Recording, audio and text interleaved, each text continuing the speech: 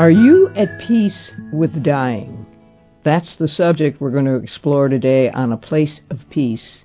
Hello, everyone. Peggy Stanton here, your host on A Place of Peace. If God told you this morning that you are going to die tonight and you could not tell anyone that secret, how would you spend your last day on earth? That is the provocative question Dr. Ray Guarendi poses in his new book, Jesus, the Master Psychologist. Well, you all know Dr. Ray. I mean, he's got a daily radio show. He has a weekly television show, all on EWTN. He writes about a book a month. He's in a race with Teresa Tomeo. He's a very much sought-after speaker, but you didn't know. He's a great singer and an organ player, and that is how he worked his way through college. But what we're going to find out right now is whether he knows how to pray publicly. I was in the evangelical world for 8 years, Peggy. We had to do that.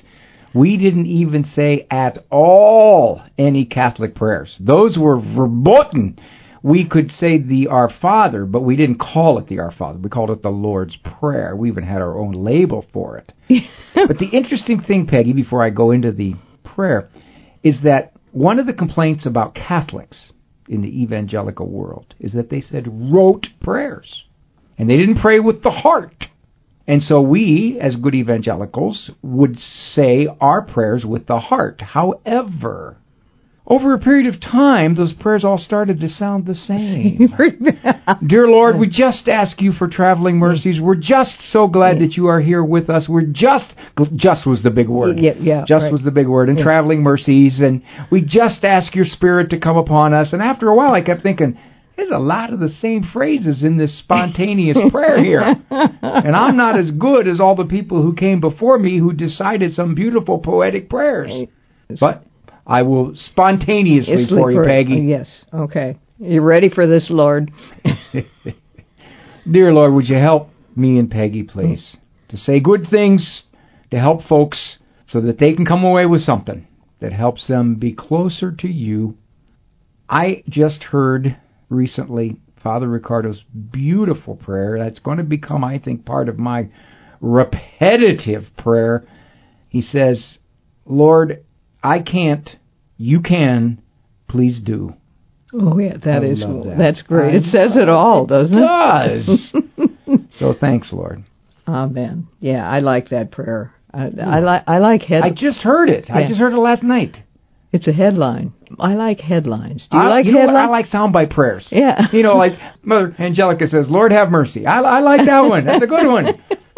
Exactly. Well, I like the one the Lord came up with, that he wants at the bottom of his painting, of the painting of Divine Mercy. Jesus, I trust in you. That says everything that God wants to hear. Just because it's a soundbite, Peggy, doesn't mean it's not meaningful. Yeah. All right. Just before we get into this, it just occurred to me, the word trust. Give us all that implies when you say to somebody, I trust in you. I believe you're going to do what you said. I believe you will watch over me, stand beside me, take care of me, whatever you want to define it as, but I believe that. The same as I believe that if I'm picking up this mouse and I'm going to drop it. Now, I believe that mouse is going to hit that table if I let it go. In the past, it always has. I can't prove that it will this time. Mm-hmm. I just believe that it will because in the past it always has. Mm-hmm. So when I say I trust in Jesus, well, if in the past he always has, then I can't prove that I'm going to get exactly what I trust, but I trust that I will. Mm-hmm. Well, I mean, you can see why that is exactly what God wants to hear from us, because it also implies, at least to me, that I love this person because I put all of my belief and trust in him. I don't think I would do that if I didn't love that person. Yeah, the problem, though, Peg, is that if I say I trust in the Lord, I got to watch that I don't say, I trust that he's going to do what I want him to do. Yeah, exactly. I have to trust that whatever happens he's a lot smarter than I am, and he's going to make better out of it than I would. Mm-hmm. And there's a lot of crap that happens to you, and you think to yourself, whoa, wait, what are you doing here, Jesus? I'm keeping up my end of the bargain. What are you doing? Yeah, exactly. But he says, Ray, just settle down. You don't know what I know. When you say that, I trust in you, that you're implicitly saying, I'll accept suffering. Ooh. If you send me... I don't like that. Yeah, no, I know.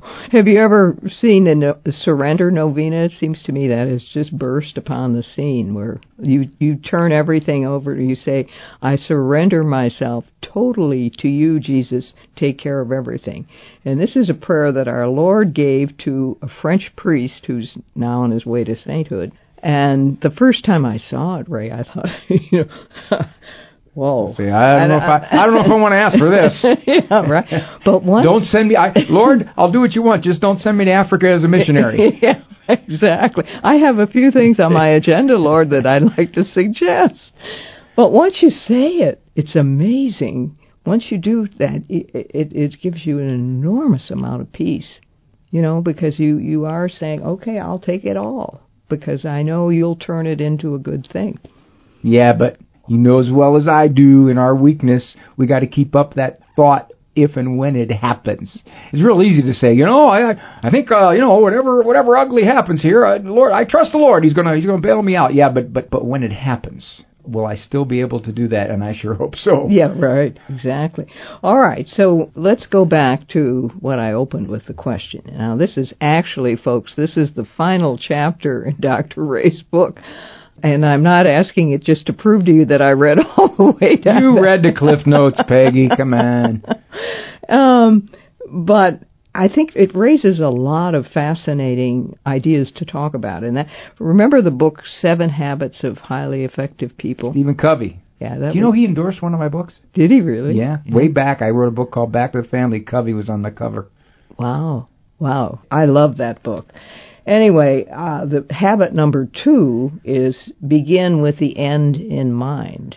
So that really is, and you said, well, let's say, okay, so God tells Dr. Ray this morning, you're going to die tonight. I hope you're not in the middle of your speech, but... Think they'll still pay me? Well, it would be quite sensational, actually. Certainly make the news. And that you're going to, as you put it in the book, you're going to pass away in your sleep during the night. What's more, you're not supposed to tell anyone. And then you ask, what would your day look like? No doubt, I love this line, you should first decide to stay awake through the night, not to be caught unaware. Beyond that, you write, what would you do? Who would receive your time and how much? Who would hear of your love, your gratitude, your appreciation? What would you say that you should have said? Now, this is really important. What would you say that you should have said but didn't, and to whom? And then, this is a toughie. I mean, you'd need a year, not a day. What regrettable words or actions would you seek to undo? Who would get the very best of you? So I'm asking you, what would Dr. Ray do? I think I would do everything in my power to let people know that I love them, the people that I love. I would hope that I don't have a whole lot to apologize for. I would hope I don't have to go around and go, I've been holding this one for 2 years. I better get it off my chest here. Yeah. I would hope. And I think, if I recall correctly, one of the points I wanted to make was, if you would do that when you only have 1 day left, why are you not doing it now? You're just assuming that, in fact, you've got all the time you need. Yeah. And that perplexes me, Peggy. Mm-hmm. I've talked to older people in their late 80s, mm-hmm. 90s, and they spend a lot of their life just ignoring God. Mm-hmm. He's there, but he's not a real good part. Mm-hmm. I'm not into that so much. And I'm wondering, okay, when you were 23 and it looked like you were infinite, I suppose you could ignore him. Mm-hmm. Don't you hear the waterfall? It's getting louder, ain't it? And yet, why? What is it that they don't think about this? Yeah. I'm stunned. I'm perplexed as a psychologist. Part of the answer, my mother, we were at a funeral once, and it was an elderly person who died. And I raised this question with my mom. And my mom said something, I don't think she meant to be this profound, but she was. She said, I guess if you're still breathing, you think you're going to live forever. Now, that's probably true unless you have a terminal illness, but for the most part, they did a survey, Peggy. I saw this in First Things. They asked very elderly people, how much longer do you think you have to live? Every single one of them said at least another year. You're 91 years old and you're going, I think I got another year. I know of someone who's going to celebrate his 97th birthday today, and I mean, he probably could be in his 60s, so he probably thinks he's going to go well past 100. And why do you think that is? Are we just afraid to face the idea of death? Or what about people who religion has been a part of their lives? They're not really living it all that well. Those people, it really puzzles me when they get close to the goal line that they don't want to improve. It's good enough religion, Peggy. I define God as thinking like me, which says I'm a pretty good person. I'm okay. What have I done to anybody? Hurt anybody? You look at my ledger sheet there, it's got more positives than negatives on it, so I feel pretty confident. So basically I make my own rules. I decided. And I always say this as a shrink to people. I say, well, if you are the one who measures your goodness, then you are 100% good. Because you're the stick. Yeah. You can't say I'm sort of good. Well, no, you're totally good because you decide what good is. Yeah. I think that factor is at play, which is I've been good enough. I've had $3 worth of God. That should get me into heaven. Yeah. Okay. And God is so merciful. He's not going to do that to me. Yeah. I mean, there's some really bad people out there, but not me. Yeah. That's one. I think I saw a study once. These couple of neurologist guys had said this. And they talked about that there seems to be something wired into us that we don't ponder our own mortality because it's too threatening. That it's like a protective neurological evolution. Denial. If you thought about it, if you said, I'm going to die, I'm going to leave all this, and I don't know when it's going to be, but I keep thinking it's not going to be now, although I can intellectually say I could go to the doctors tomorrow and get a diagnosis. Right. Well, that's really, I don't even think about that because it's not going to happen now. So if you did dwell on that, you would go into despair. I think you would. All right, that I'm going to leave my wife, or I'm going to leave the children I love the most, and there's nothing I can do about it. So there's something in us that doesn't want to think about that. And if you don't think about it, then you don't think about God, because He's what's after that. Let me read you this one. This is a quote that I came across. It's a fascinating quote. Life is hard, then you die. Then it gets harder, unless you died before you died. Died to self. I really like that quote. That is really good. Who said that? Well, it was from a friend, from an editor of the New Oxford Review. He said, I think about my friend Michael Lucione's warning. It's true. That is really good. What is facing us if we don't die to self, if we don't recognize there's a God, if we don't recognize that Jesus was God and that He's speaking to us through His church, or if we say no to any one of those questions, well, okay, now what? Yeah. But now St. Paul, that was interesting. He talked about, he said, to die is to gain, but then he also felt there was, in a sense, I can't quote the words he used, but he had work to do here, and he wanted to do that work, so he was torn whether he wanted to go. He wanted to go and see the Lord. It's better to be there, but... Yeah. It's like the old joke. The priest comes into the bar, and he says, who wants to go to heaven? And everybody raises their hand. He goes, okay, line up.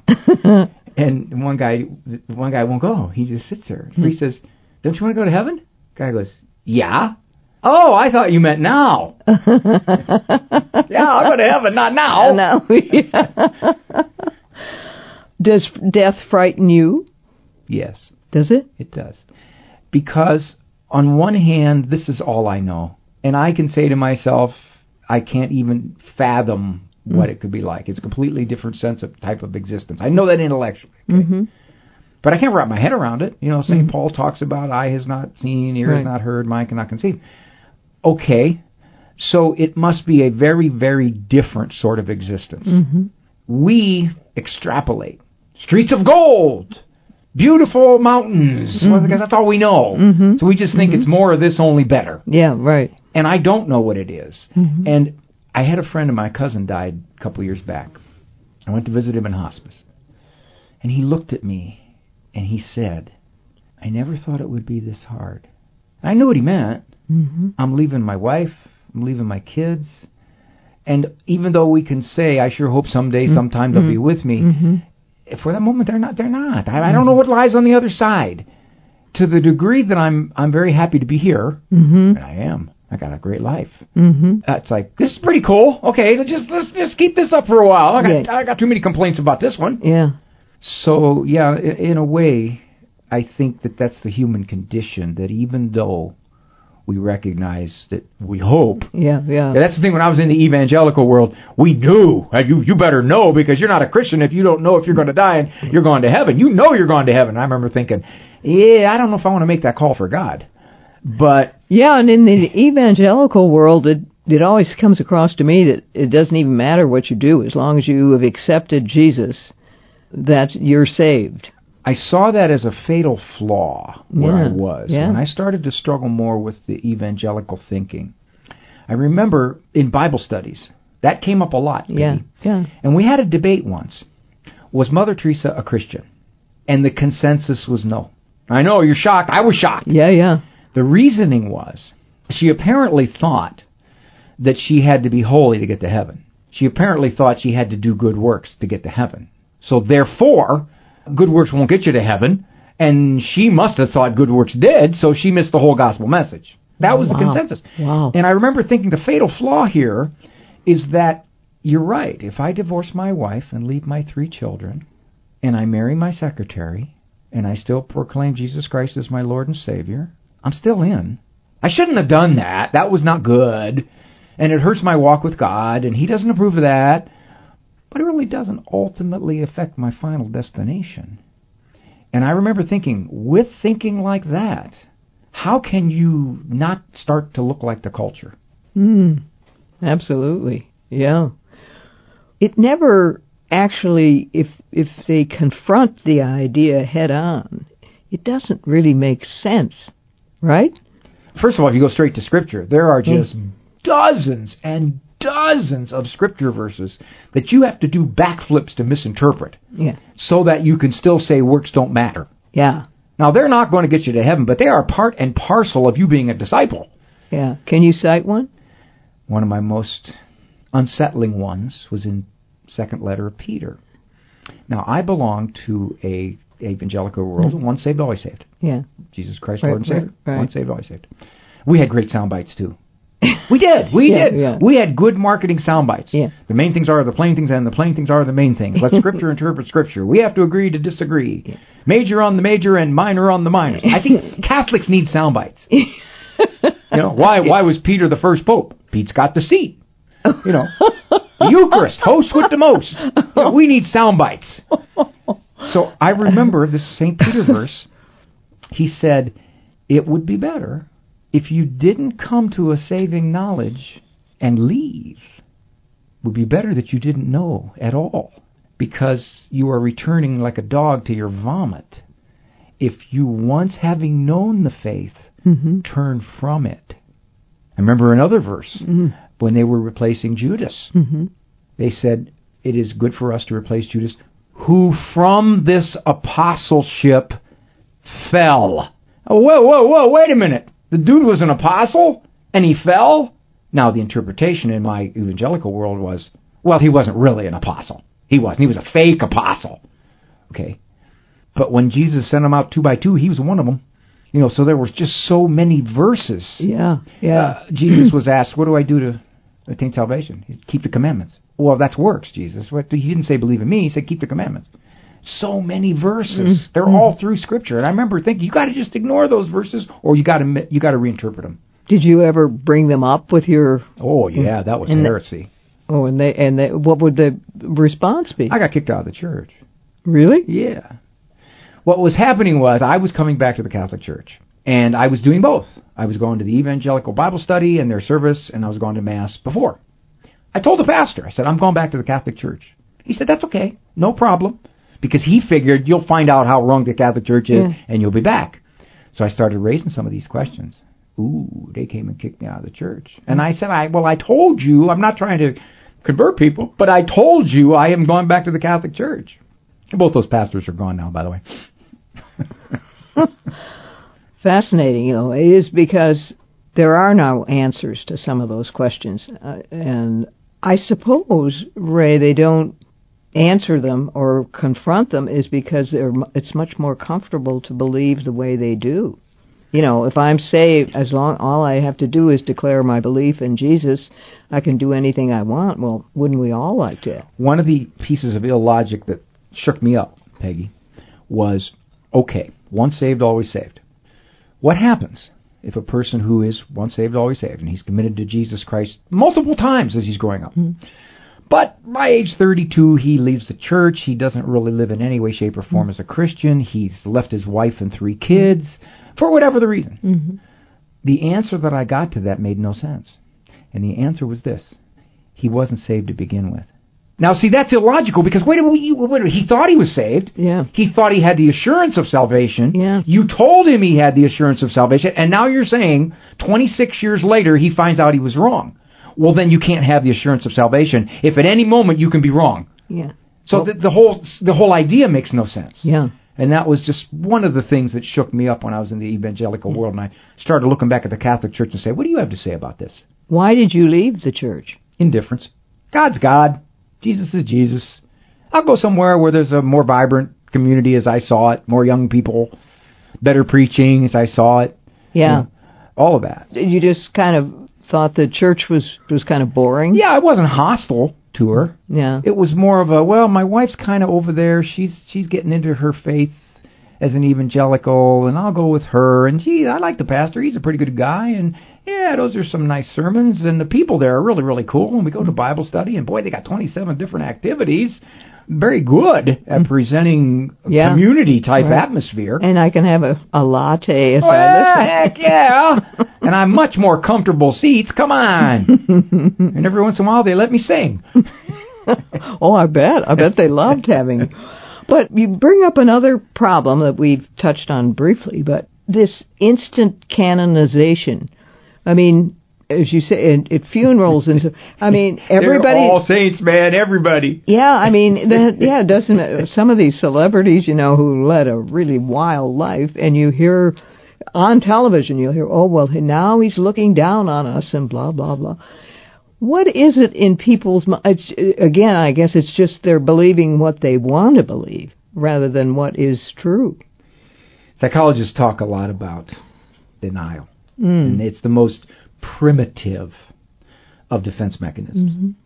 So what would be the most far-reaching denial? Well, the denial that when I die, I'm going to not have to face anything that would be unpleasant. Of course. I mean, they all go to heaven. Everybody goes to heaven. This didn't used to be the mindset. I remember growing up, and at funerals, they weren't macabre, but there was a recognition that we need to pray for this person for the mercy of God.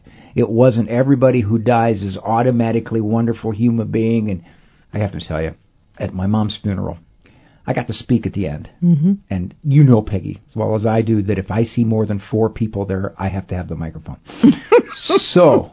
Unless I grab it from There you go. You and I have had some fights over that. And I pushed you down, but you just didn't go down. So my sister got up and said 9 things about my mom. I got up and I said, a lot of families break up after the death of a parent. They do. They fight over the inheritance. I said, that's not going to happen in our family. I said, I want my sister to have the car. I want my brother to have his share of the 401k. All I want is my mother's Italian coupon book, valued at $1.65 million. Mom grew up in the Depression, and she had coupons for everything. I said, we've paid for this funeral with a coupon, $12. Well, what I worry about is that we are praying for people, we're salving our own emotions. by saying he's up there or she's up there, and that makes me feel good. Doesn't do anything for the person who died, who may be in purgatory, exactly, waiting for the prayers. And I always say to people, you know, I don't want to get on the other side. And everybody think you're wonderful and I'll pray for you. If it's any consolation, Peggy, I'll pray for your wretched soul. Please do. Will you? But also, I don't want to get over there and hear my husband say to me, you know, I could have gotten out of purgatory. Some masses here, you know. I could have gotten out of here years earlier if you'd prayed, but you just assumed I was in heaven. My mother used to say that. She said, when I die, please, please, please, don't neglect having masses prayed for me. She said it all the time. So I feel guilty because I don't do that very often. I have one friend. He didn't trust us to pray for him, so he paid for left money to buy 500 masses for. There you go. You got a coupon. You got a coupon here for 500 masses. Oh, we're almost out of it. This has been such fun, but people say, "Well, something's wrong with you. You're talking about death, and you think it's fun." Death and hell and judgment. Boy, isn't that a good time? But please tell everybody how they can get your book, Jesus, the Master Psychologist. Listen to him. Go to my website. It's probably the easiest. You get a signed copy at the website's drray.com. It comes on the heels of another book called Thinking Like Jesus. So those two are both of the same ilk. The tenor is, if Jesus is God, then he knows the best way to live, whether I agree with him or whether I don't. Mm-hmm. That's the hard part, when I don't agree with. I do. Yes, I'm like Lord, a teenager. I do. Yeah. I agree with you, sort of, but when I don't agree with you, I'm going to do what I want. I'm a teenager. I'm a Catholic teenager. Dr. Ray, will you come back? We'll get into other questions in the book if you come back and be on the show again. Be glad to, Peggy. Okay. I'm Peggy Stanton. Join us next week on A Place of Peace.